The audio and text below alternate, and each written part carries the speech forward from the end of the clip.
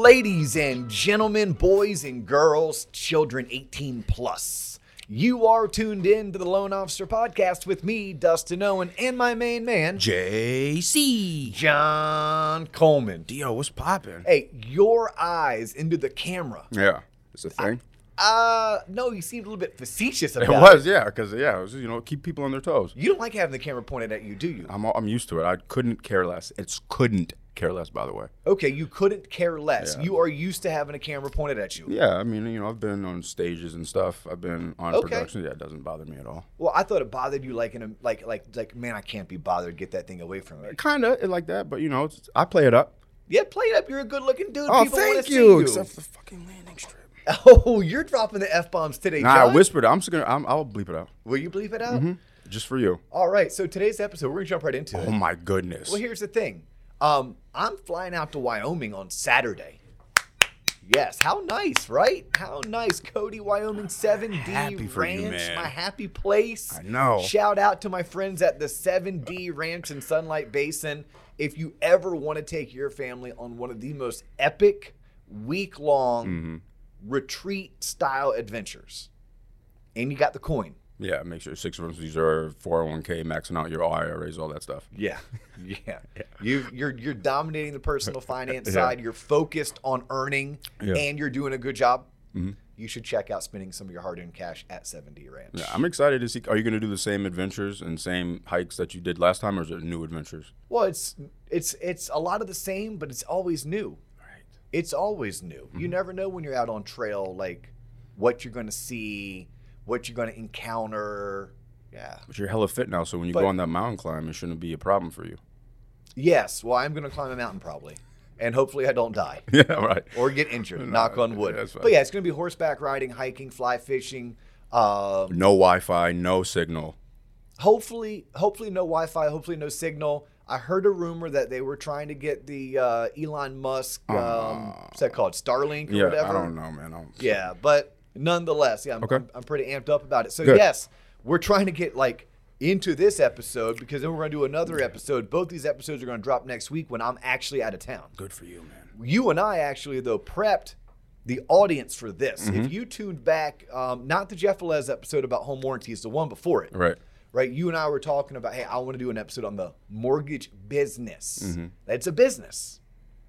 That's what I want to do today. Nice. I want to talk about the business behind it because I think if people can understand that it's a business, and this is, by the way, people as consumers, people who are applying for home loans, people are real estate agents and home builders who rely on lenders to fund the transactions for buyers to buy those said properties, as well as folks in the mortgage industry. If people can understand there's a business behind it, it'll help them become better loan officers. It'll help them become more informed consumers. It'll help them become better educated realtors. Right. So across the board, I want to do my best to explain the mortgage business the way that I know it. Okay.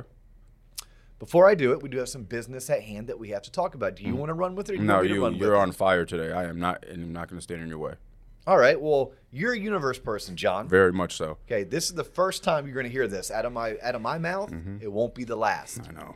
You know what we need, John? What is that, Dustin? A publicist. Okay. We need a public relations company. We need a booking agent. We need someone out there in the universe who likes what we're doing as much as our fans like what we're doing, that they want to help us introduce this concept, this platform, this material to more people. To the masses, the super masses. To the super masses. Yeah. Yeah, at some point, who wants to discover T-Lop first? Right? Who wants to be, Who wants to be a part of this journey? Yeah, right? I feel you. Okay, I'm going to put it out there. Okay. But I think it starts with you and I putting ourselves out there. So we're going to put ourselves out there because we're going to be in Las Vegas, September 20th, September 21st at the Palms Hotel Resort Casino at Mastermind 2022. Yep. If you want information regarding this awesome mortgage event, it's on our website. Our website is tloponline.com. That is TLOP online.com.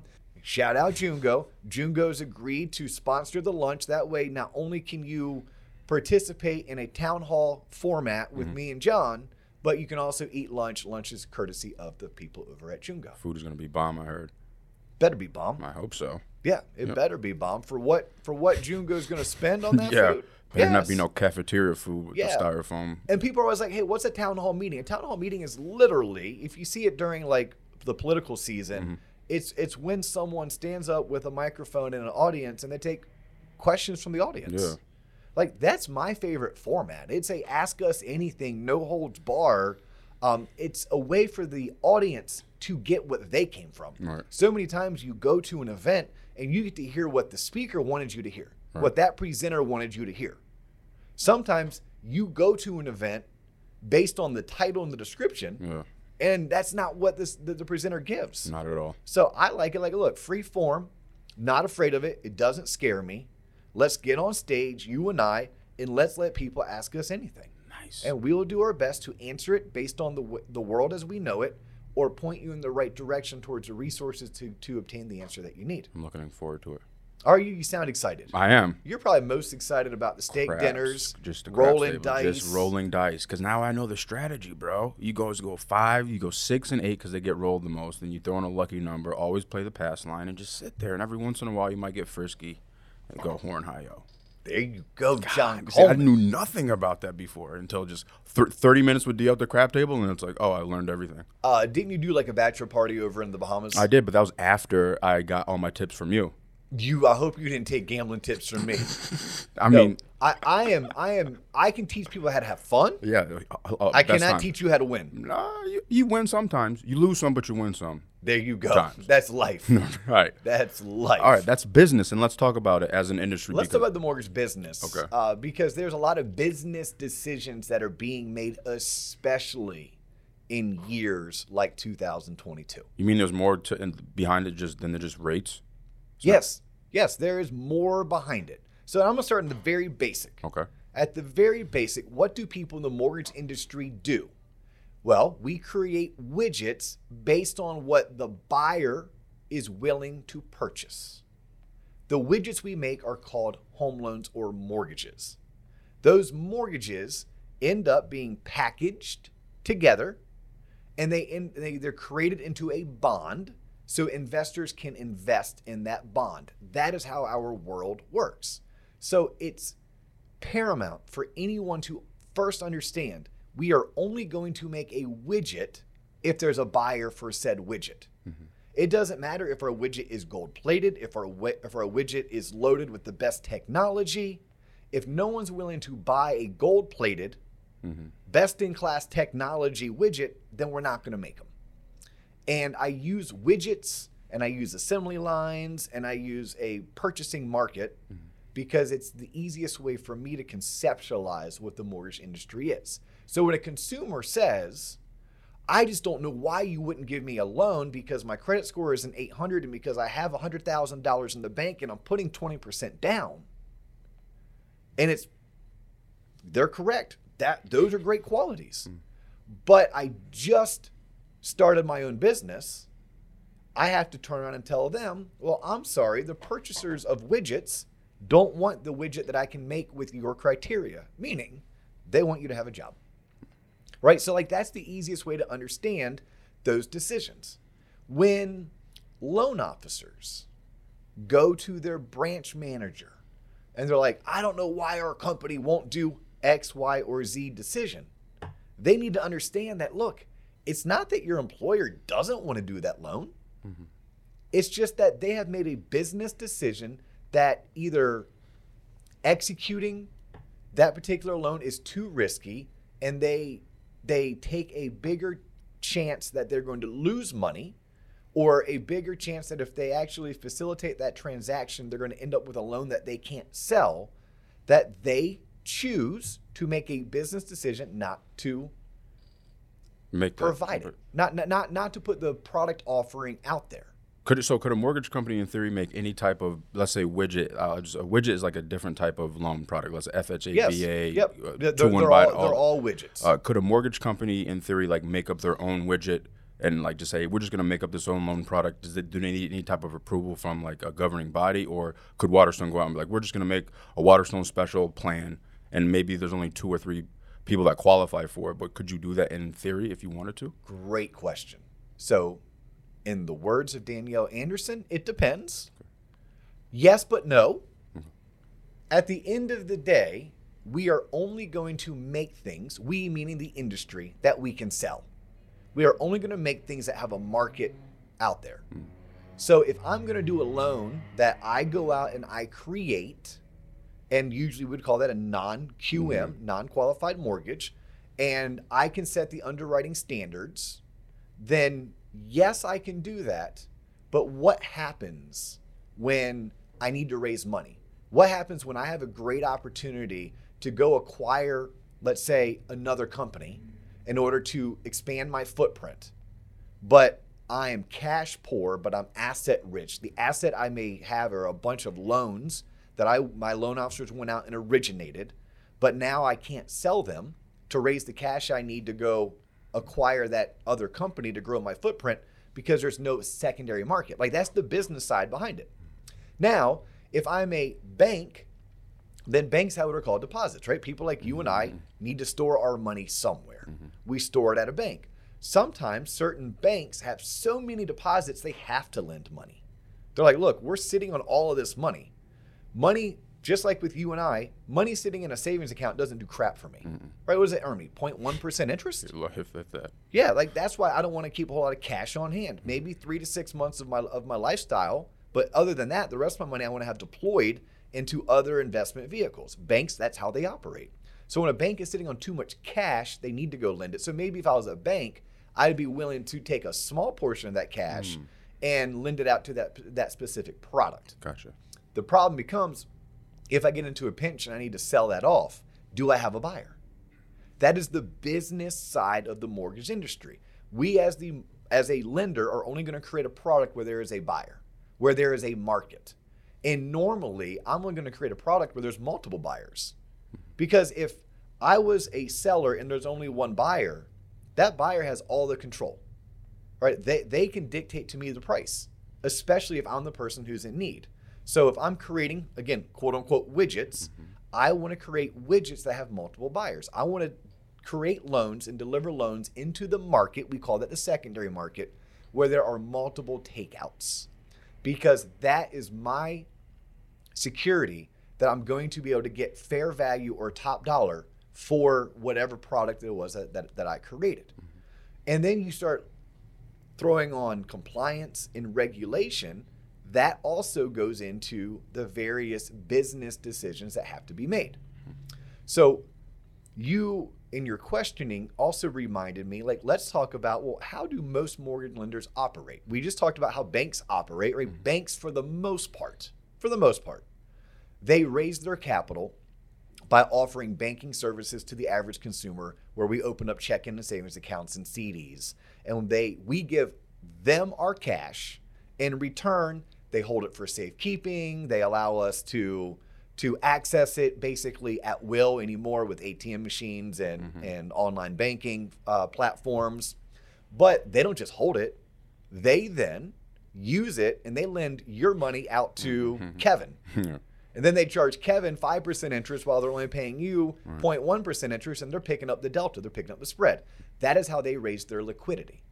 But if you're a non-bank mortgage company, which the bulk of the mortgage companies out there are non-bank in today's day and age, they have to raise their money the old-fashioned way, which is go borrow it.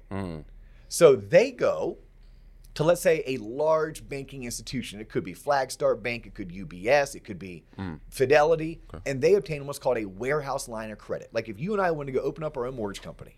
We could do that? We could do that. Okay. Sure. Yeah, how much net worth do you have first, John? Chill, bro. Not a lot. Okay.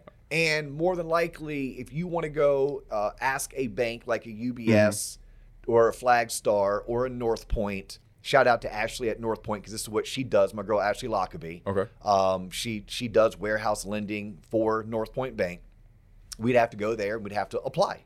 They'd want to look at our books. They'd want to look at our personal assets, our personal credit, at which point, if we have experience and in the mortgage industry and we can show them some kind of a track history and sign away our lives, true story, they would maybe give us a warehouse line of credit. We could use that warehouse line of credit to fund loans before we sold them.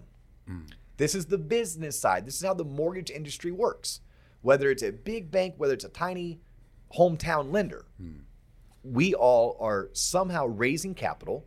If you're a bank, you're raising it through deposits. If you're a non-bank, you're raising it by getting a warehouse line of credit. And it's if you qualify. And then we're going to fund our loans on that warehouse line of credit. And then we're going to hope within 5 days or 3 weeks, we're able to sell that loan to the secondary market.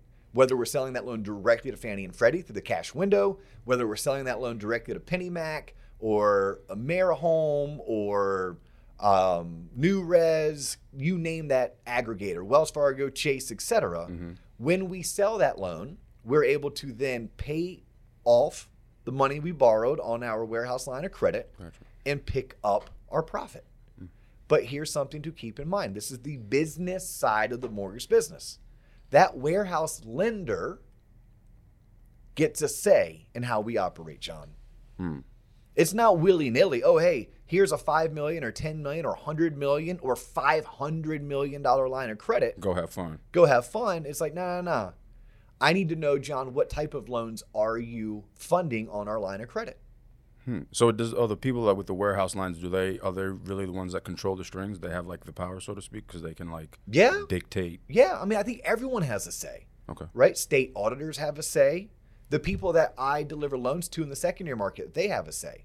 Everybody wants to come audit my mortgage company, right? States, federal agencies, the people I sell loans to, the people I borrow money from, like they all want to audit my financials. Right. They want to see how I operate. They also want to see what type of contingency plan I have in case of a data breach. How do I train my people? How do I continuously educate them in terms of like continuing education? Yeah. What are our procedures for if something goes wrong? How are we going to fix it? Like, what are our emergency backup plans? Like these are all things that when I'm running a mortgage business that transpire. So when I'm talking to a consumer as a loan officer, and I'm a loan officer and my company demands X, Y, and Z out of me, please know your company is not trying to be dicks. Your company is just highly regulated, not just by federal and state, but also by the people they borrow money from, their warehouse lenders, as well as people that they sell loans to, the purchasers of their widgets. And they need to run a business that is sound. They need to run a business that is also going to have longevity, right? Because if you start taking way too many risks, eventually you're going to get caught. You're going to get trapped.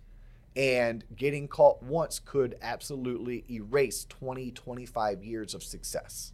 Okay, this is why it's like paramount for people to understand the decisions that mortgage companies are making, especially today. They're making business decisions. They're not trying to be mean. They're not trying to prevent their loan officers from making a living. They're not trying to prevent the consumer from being able to pay a home loan. What they're trying to do is stay in business. So when I was describing to people that, hey, look, it's paramount for you to understand that your warehouse lender is going to have a say. When you're a loan officer and you want to know, well, how come my company doesn't offer this product? Yeah. Maybe their warehouse lender doesn't allow them to. So they don't have a way of funding the product. So then it becomes, well, maybe I could then broker the loan. Yes, that is a strategy. When you work for a company that is a direct lender, they're used to funding their own loans, but there's a certain set of products that they don't fund themselves, that they broker out. It's because there's too much risk. Maybe their warehouse lender won't let them fund it. Maybe there's not enough takeouts. There's not enough buyers in the secondary market who want to purchase said product. Therefore, they're like, look, we're fine letting you originate it, but we're not going to fund it ourselves. We're not going to underwrite it ourselves. We're going to make a third party. That way we know that third party is guaranteed to purchase that loan. Because the last thing we need to do is have a loan that we fund on our warehouse line not get purchased. Because by the way, you probably don't know this, but I do know this, and I'll share it with the audience as well as you, John. Okay. When a warehouse lender helps me fund a loan, they don't fund 100%. Oh, they don't? No. So if I lent you $300,000 and I needed to wire $300,000 to closing, I probably only got 95% of $300,000 from my warehouse lender. Who ponies up the rest of the money? Me, homie. Oh, snap. Yeah, if I run this company, it's me that has to pony that money. So you times that by, 20, 30 closings a day, 100 closings a day. And even if it was only $15,000, well, $15,000 times 10 closings is 150 grand. Yeah. Right? So now you're starting to times that by 50 closings. It's a lot of money. It's $750,000. So I have to have that cash and that capital. And then when I'm unable to sell the loan, what do? Now I got to put that loan on my books. The problem is I'm paying interest on that warehouse line. And my warehouse line is only yay big. If it's 50 million, it's 50 million. If I have a bunch of loans caught on that warehouse line that I'm unable to sell into the secondary market, there's no purchaser for it.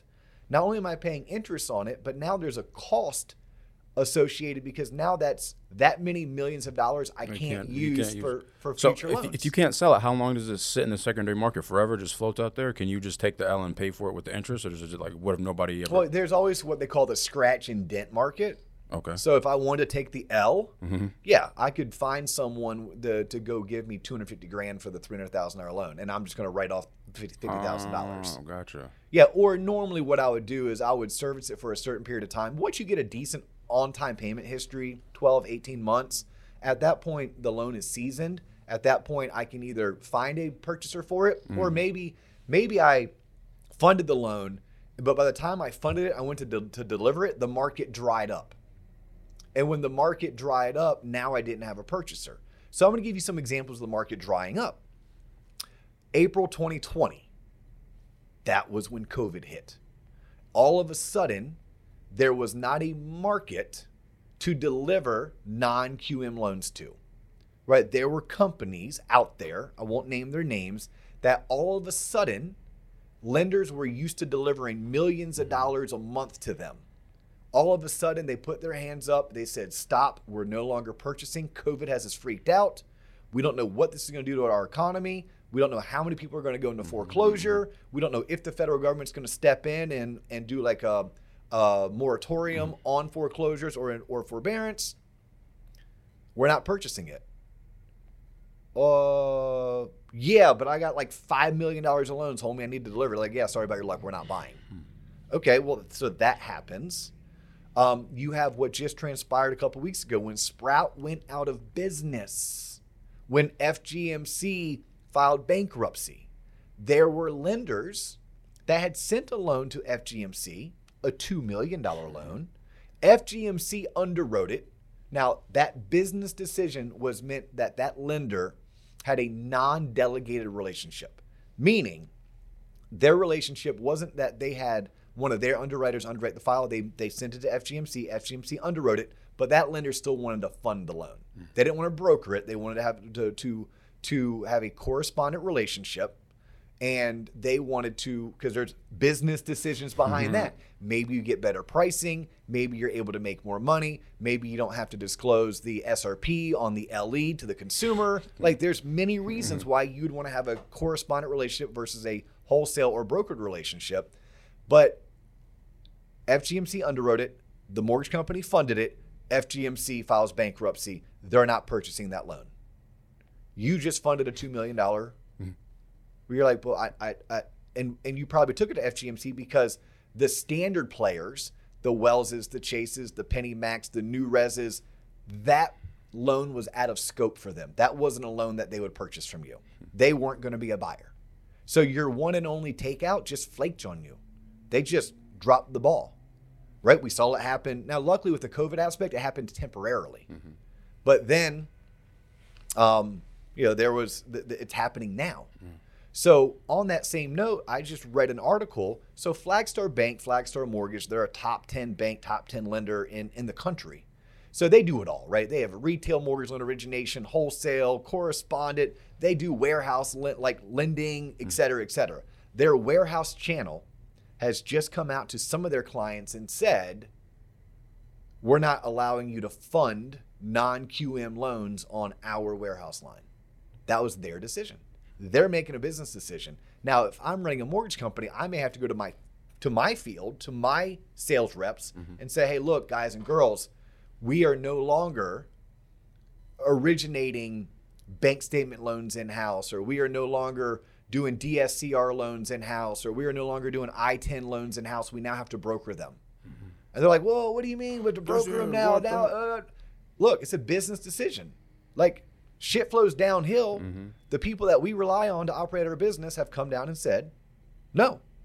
Just like those same people, and I know I mentioned this on the episode that we did 2 weeks ago, but those warehouse lenders also are going to audit people's financials. They want to make sure that you're profitable. They want to make sure that you're running a sound business that makes money. Like, no mortgage company is pro bono. This is not a non-for-profit, right? Trust me, and I am an LO at heart. There are many LOs who wish their companies ran a non-for-profit based on how they want to price some loans. Right. But no, it's not the case. Like, when you look at your rate sheet, your rate sheet is your rate sheet based on A, your compensation as a loan officer, and B, your company's business model. There are many companies out there whose business model, I don't agree with this model, is to lose money. All right. Yeah, not a long-term play. Yeah, pretty risky. Yeah, it seems like it. Right, so like when a loan officer's like, but why can't we do what X, Y, and Z mortgage company is doing? I'm like, I kind of feel like my mom, like, well, you know. Yeah, if your friends are dropping off a bridge, would you do it too? Yes. Yeah. It's like, well, I don't know what type of dire straits they're in. I don't know how they care about investing in technology or staying ahead of the curve or what their play is.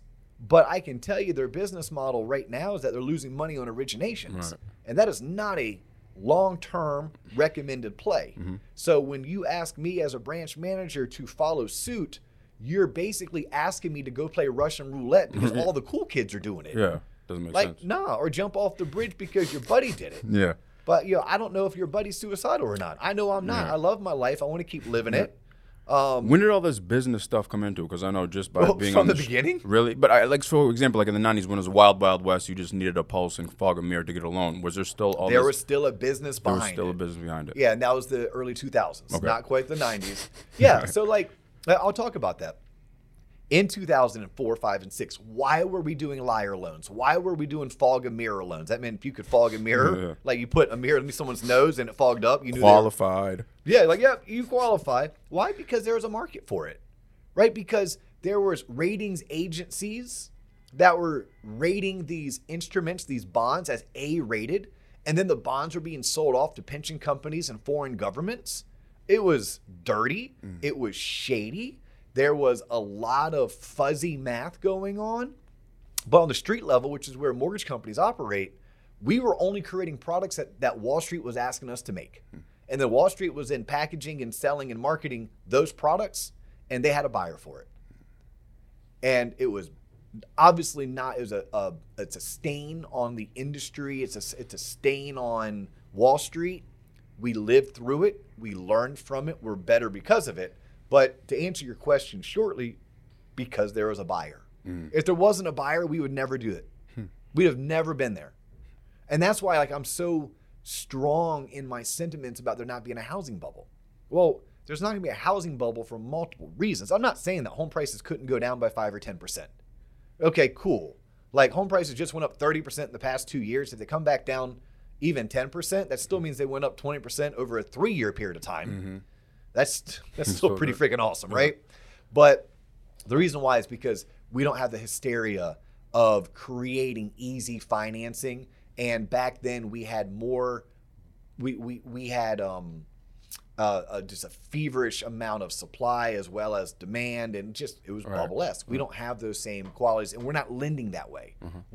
Lending's not easy. In fact, it's becoming more difficult when we see what's happening to the non-QM market. When we see companies like Sprout and FGMC struggling, like that makes lending less available and more restrictive.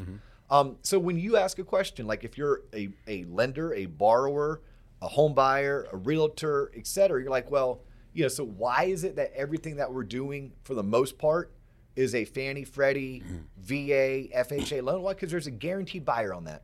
100%. There's a guaranteed buyer. Yeah, there's a market. That market doesn't come and go. It's always there. Right.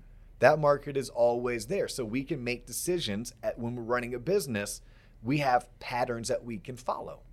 And it makes it very easy to continuously deliver those loans. And then there's certain loans, whether they're private label securities, PLSs, or whether they're non-QMs, where that market ebbs and flows and fluctuates. And that's where those business decisions come and go, right? So like if I'm a loan officer, I may have worked for a bank, and that bank for 4 or 5 years dominated the condo market in a certain market. Maybe it's in Pensacola, Florida, right? Gulf Shores, Alabama. That bank just dominated. We had the best product in-house. We were crushing the competition. And then one day the bank wakes up and said, yep, we're done. We're full. What? But that's how I make my money. Yeah, if you're a loan officer, yes. If you're a realtor, used to referring that, but they're like, we're done. Well, why are they done? Well, because they're full. Because when they look at their portfolio of investments, and an investment is that bank doing that loan, right? Because they took John's Coleman savings account, times it by another 1,000 John Colemans, and then they started lending out money on non-warrantable condos in a resort beach community. Once they've lent out what they feel like is enough, then they raise their hand and say, enough's enough, I'm done. They made a business decision. It has nothing to do with being mean to their loan officer, being mean to the borrowers. No, it very well could have been an auditor came in and said, whew, do you see how exposed you are? You guys are top heavy with this one product. You might want to diversify. Correct. Hey, you maybe need to go back into commercial lending. Right. Maybe you need to start, opening up money to used car sales. You need to diversify. You're running a bank. A bank is a business.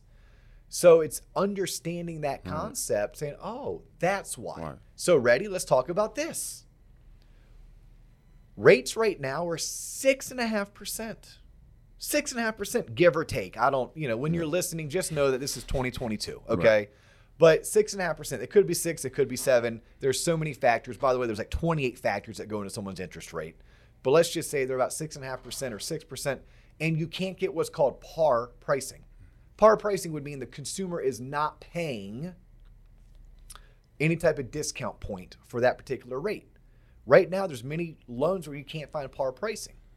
By the way, there's a business decision behind that.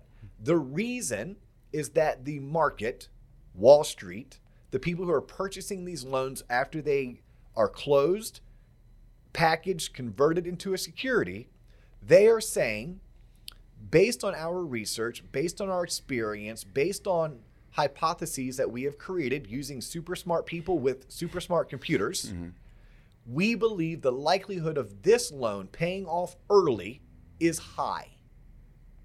When someone is purchasing a bond, they don't want it to pay off early. They expect it to have a certain lifespan, 7 years, 10 years, 5 years, what have you. So if I go out and purchase something and it doesn't materialize the way that I anticipated it to, and it pays off early, you impacted my investment strategy, because that's the people who are buying these bonds, or some kind of investors. Again, pensions, life insurance companies, hedge funds, other countries, etc. So I have to factor that in if I'm a purchaser, that the loans that I'm buying today very well will have a 3 times more likelihood to have a rapid prepay. So I'm not going to pay you $100 or par. I'm only going to pay you $99, because I have to factor that into my decision. And if I can buy this security for $99 instead of $100, it makes sense. Well, if I am the widget maker, that means I can't make widgets that have par pricing. Every one of my widgets, I have to charge the consumer that 100 basis points, right? The difference between 100 and 99 is 100 basis points, or 1. And that's why you see the pricing that you see. It's not that your secondary market vice president and his team or her team are a bunch of crackheads. Right. It's not because, oh my God, our new CEO is trying to pad his pockets. No, it's because there's a purchaser on the other end, and that purchaser is not comfortable paying you 100 for a security that they feel like has a 3 times more likelihood of prepaying, so they'll only pay you 99. Is that like the knee-jerk sentiment that loan officers have? Like, oh, my company's trying to jerk me over because they don't want to do this, and there's really all these other factors. Well, yeah, lack of education can lead people down a path of various assumptions, and some are wackadoodle and crazy and off the wall. Some of them come from being scared, but most of them come from being just not educated, not fully understand. So like the point of today's episode, and I know we're getting long, but I could go on and on and on, like understanding it's a business. And the last thing I want to say about understanding it's a business, this is for my loan officers. This is for my loan officers, especially those LOs, those guys and girls who are out there who are self-generating, who are creating their own brand, their own following, their own database of referral sources, their own database of past clients. I can't stress this enough. You are a business owner. Start acting like it, start thinking like it, start making decisions like a business owner. I know you may work for Fairway, you may work for Guild, you may work for Cardinal, you may work for Waterstone, you may work for Cross Country. High five. That is the umbrella that you operate under. But your mindset is one that you too are a business owner. You need to make business decisions based on what works best for you, both short-term and long-term. And I find too many loan officers never achieve the level of success that they sought out to because they were unable to think like business owners and business operators. They only could think like a salesperson. They are a sales rep, a loan officer. That's not the case. Now, if you work in a different environment where maybe leads are provided to you, maybe it's okay that you currently think mostly like a sales rep, mostly like a loan officer. Now, I'm going to encourage you to go back to one of our very first episodes and listen to Louis Valsaint talk about entrepreneurship, because I'm still going to encourage you to become an entrepreneur if that's where you work. But for everyone else, it's learning. Learn the business. Understand the why behind it. When you two are running your business, run a business. You work for John Coleman LLC. Yes, I know you may be a loan officer at XYZ Mortgage Company, Finance of America, but you work for John Coleman. You need to make business decisions based on John Coleman, but you have to also recognize and understand your company has to make business decisions based on what's best for them. And you need your mortgage company making money. Because if they're not making money, you'll be looking for a new job. If they're not making money, they're not investing in technology. If they're not investing in technology, you're not going to survive 2024 and 2025. You're not going to be around to see it, right? You need to be investing in products, but safe products that has a buyer behind it. You need to, and by the way, when you need to, like there are auditors who mandate this. There are warehouse lenders who mandate this.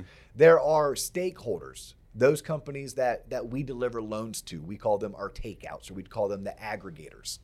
That they too are coming in and they're looking at our business model. How do we operate?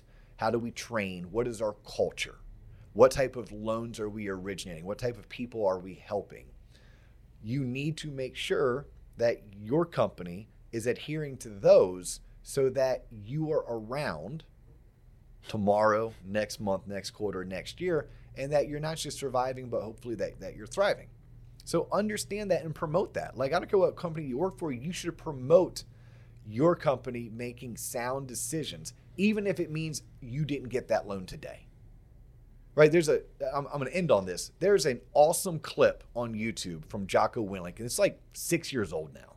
If you just Googled Jocko Good, G-O-O-D, I love it. I'm going to find a way to incorporate it in like a sales meeting or our next sales rally, or maybe when we go out to Vegas or the next Vegas type event that we end up doing, and it's good.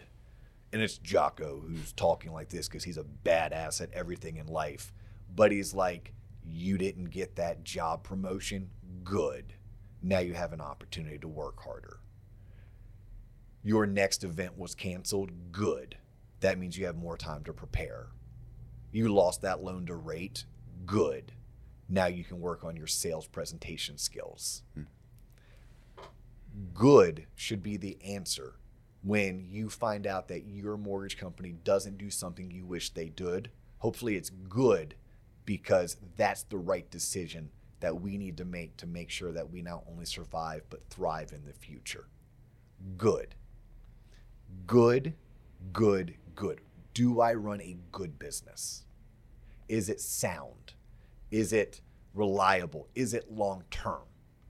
These are all things that, regardless of where you are in your career, what you do for a living, I think we all should be wanting to work for a company that makes sound business decisions, but we first have to understand them. We too should be making sound business decisions because we have to understand them. Well said. Any other questions as it pertains to the mortgage business? I actually do. Because I am going to have to find a way to wrap this up. Yeah. But that was powerful. Because we could go on and on because there's way more that we haven't even discussed. Right. I think what many people fail to recognize, the mortgage business is more than just a home borrower wanting to buy a house who has a realtor involved and a loan officer. Right. It's more than just processors and underwriters and closers. Like there is compliance, there is marketing, there is legal, there's servicing, there's warehouse lending. Like it's crazy. It's a business, people. It is the mortgage industry. There's about 5 major silos. It employs hundreds of thousands of people. But your question was all right. To end on this, since it's a business, is there ever a threat of it becoming a monopoly, like what we see with telecommunications and cell phone companies all being like there's like 2 main players, AT&T and Sprint, and that's it? No. No. The number one lender in America has to be Rocket. Rocket Companies, Rocket Mortgage. Pretty sure that their market share is less than 10%, John. Really? The mortgage industry is one of the most fractionalized industries that I'm aware of. I'm talking major players, top 10 lenders have single-digit penetration. Really? Single-digit penetration. I would have never thought that. Yes. Yes. It's it'd be a really cool case study for like some Harvard MBA candidate or PhD candidate. Like I'm curious how it would compare to other industries, but no. Nope. The monopoly may be like, hey, us fractionalized lenders can really only deliver loans to Fannie and Freddie, right? But that's actually almost an experiment in socialism a little bit.